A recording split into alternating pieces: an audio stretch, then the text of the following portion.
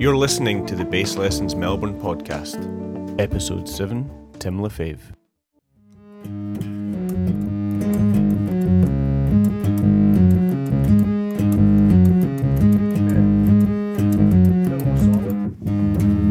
Hey guys, Craig from Bass Lessons Melbourne here. Very lucky to be joined today by Mr. Tim Lefebvre. Thanks for taking some time out of your busy schedule You got it. to come and hang, man. Appreciate it. So you're here with Tedeschi Trucks. Right. Yep. Yep. How would you say that gig compares to other stuff that you've done in the past? I kind of, it required me to pay attention more to how, basically when I first started coming out, I was first playing basically, my first real gig in New York was with Laney Stern and Wayne Krantz, and I learned a lot from both of them. But the thing about Wayne's gig was using stuff from like playing 70s Jamerson-y kind of stuff didn't work on that gig to me and didn't sound right to him or me. So I always avoided it. So, until I joined this band, so I had the kind of zero or very thin knowledge of how to play from that style, the 70s style, because it wasn't something I was hearing. Yeah. Now I'm hearing it and it's fun and it's cool, but I didn't know how to do it before. So that was kind of the learning curve for me. To play legit, R&B stuff, it's like classic R&B like Willie Weeks and Jerry Jamot.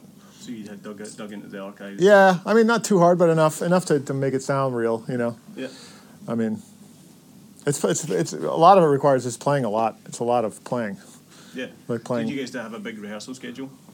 We rehearsed a bit, which is good. It's helpful. Derek's great at knowing when to. He's like a good puppeteer. There's a lot of people to manage, so he's good at knowing when to pull the strings and making things happen with the band. Just by adding a tune or two, changes the whole kind of direction and kind of improvisatory direction of the band. So it's super cool. Yeah, it's super fun. Cool. Nice one. And obviously you were just on the most recent Bowie album. What were a couple of the things that you took away from that maybe surprised you, or you kind of go, that's something that I can take forward and use? Just the main thing is how brave a guy he was, and how he's just fuck it, I'm just doing this record, I don't care.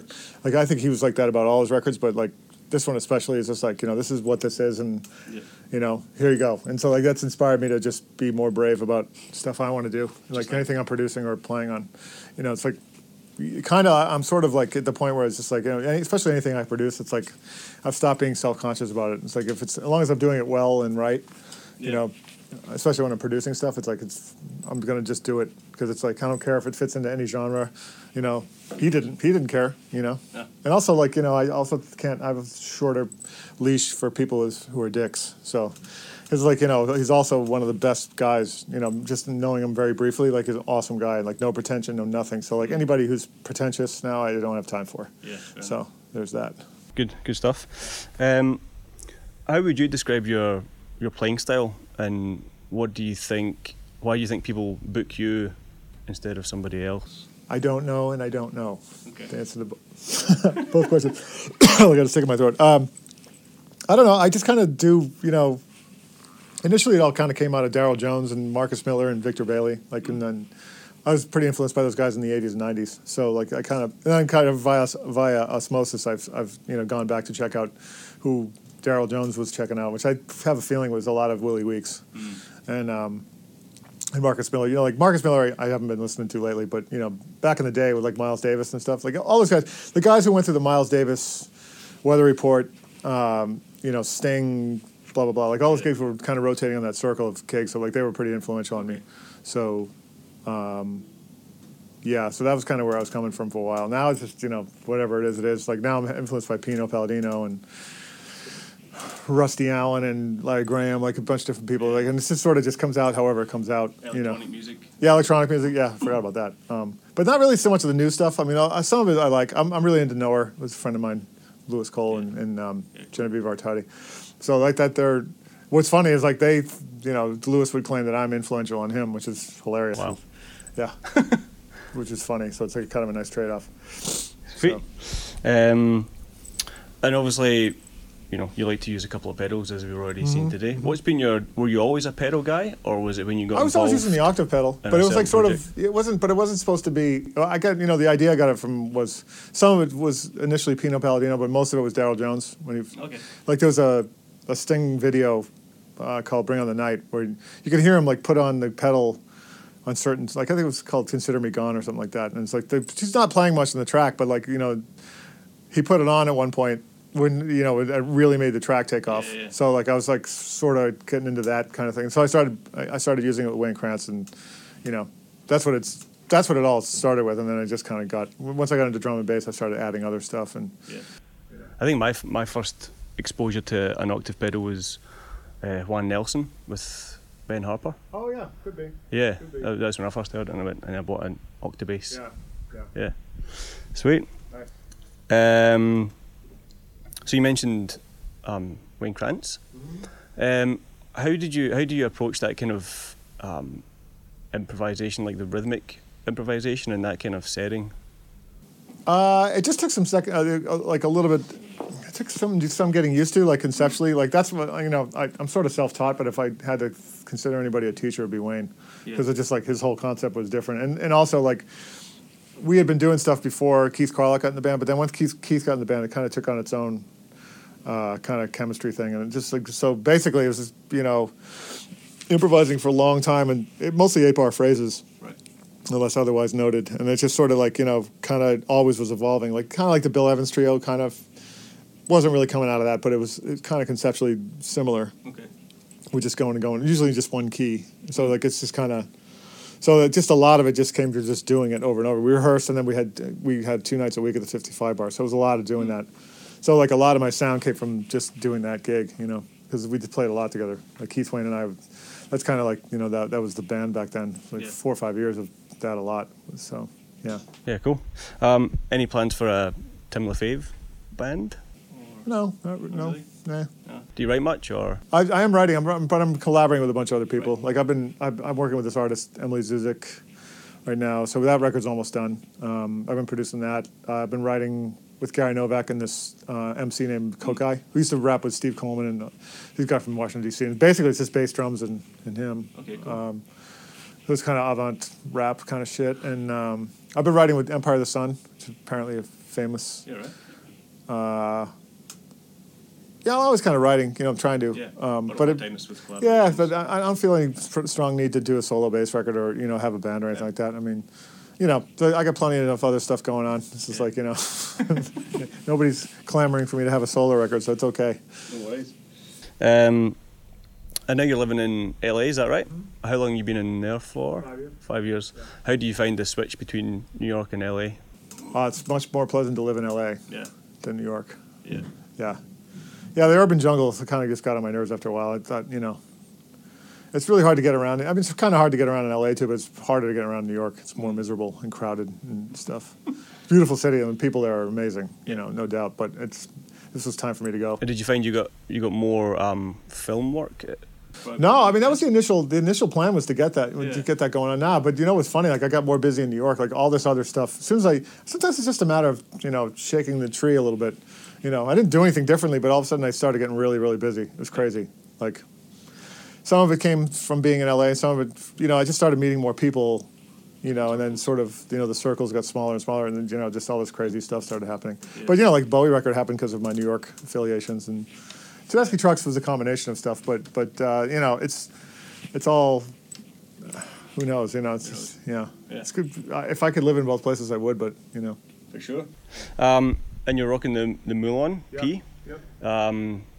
How do you find this compared to like a classic Fender or what we know? It's funny. When I have flat ones on this, it compares very favorably to it. Although this one's a little more turbofied. It's like a little more. The pickups are a little darker and woollier than the ones he's making now, which are very vintage, like 59P. I think he's modeling them after him. So the newer Ps are sounding very vintage, and whereas this one's not quite as vintage sounding, but it feels just the greatest bass I've ever played, honestly. And but it still sounds, I've done a bunch of recordings with it. It sounds very P-like, I just, but it just feels incredible, and like the way it plays in the right hand is incredible. Just fits. Yeah, so seriously, my favorite bass ever. Yeah, so it's I've been using it a lot.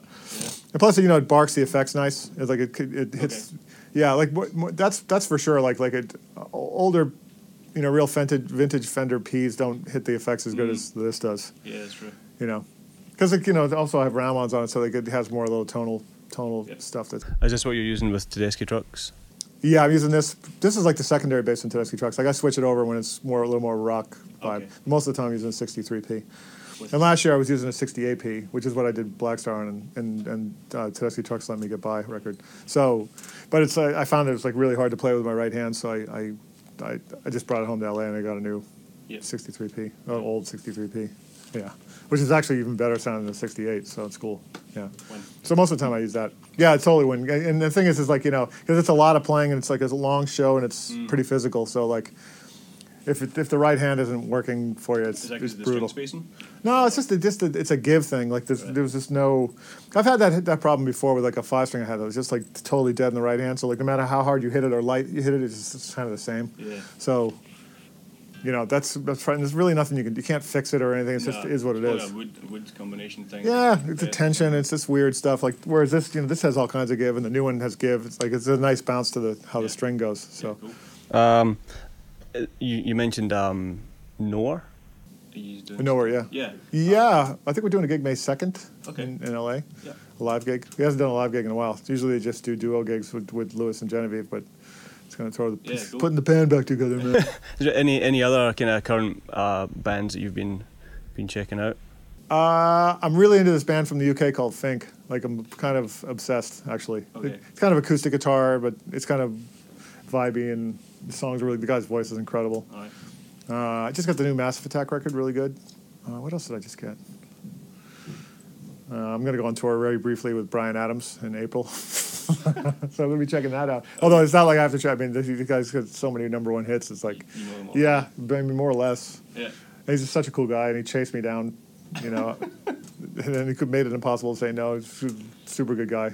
Sounds like it's going to be fun. So That will be fun. yeah. And what else is happening in 2016? That's it. There's going to be doing a new record with Donnie McCaslin Quartet. That's the band that did Black Star. Yeah. So it's like Mark Juliana, Jason Lindner, and Donnie.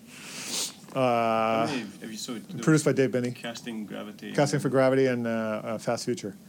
So we're doing another one in April. That's going to happen. What else? I'm going to produce a couple more projects. Yeah. Probably this artist, Rachel Eckroth, who's a keyboard player with keyboard and singer with KT Tunstall's band. Oh, okay. A good Scottish singer. Yeah. She's Scottish? I didn't know that. Yeah. Yeah, Small World. Yeah, she's great. It's fun. I'm a fan of hers. So it's going to be cool. What's the Donnie process like? Is it charts and dots? Or is Yeah, it's it's definitely charty. But then it's like the band is like the strong part of that band is its ability to improvise together. So like it ends up getting kind of way off the page, which is cool. And that's the point of it, I guess. It can be. I mean, sometimes it's sometimes it's not the point, but sometimes like we're at our best when that is the point. That's for sure. Right. Yeah, it's been an interesting year for that group of individuals, because we all played on Black Star, and it's just been nuts. It's crazy, Awesome. Yeah, it's just it's kind of life changing, It's like it wasn't supposed to be, and I didn't think of when we were recording the record, it was like like Bowie was so cool, and like and so we just wanted to do a good record for the guy, And then when it started coming out, I was like, holy shit, we're on a Bowie record. It's like and it turned out to be the last one, more or less, and it's just like it's bananas. So everybody's got a little more visible. Yeah, well, I mean, if anyone deserves it, you guys certainly deserve it. So thanks. I mean, could have been anybody, but I'm glad it was us. Yeah, it was fun. No, Tim, that's been great. Thanks. Yeah, thanks, Greg. Appreciate it. Yeah, man. Anytime. Thanks for watching, guys. Thanks. See you next time.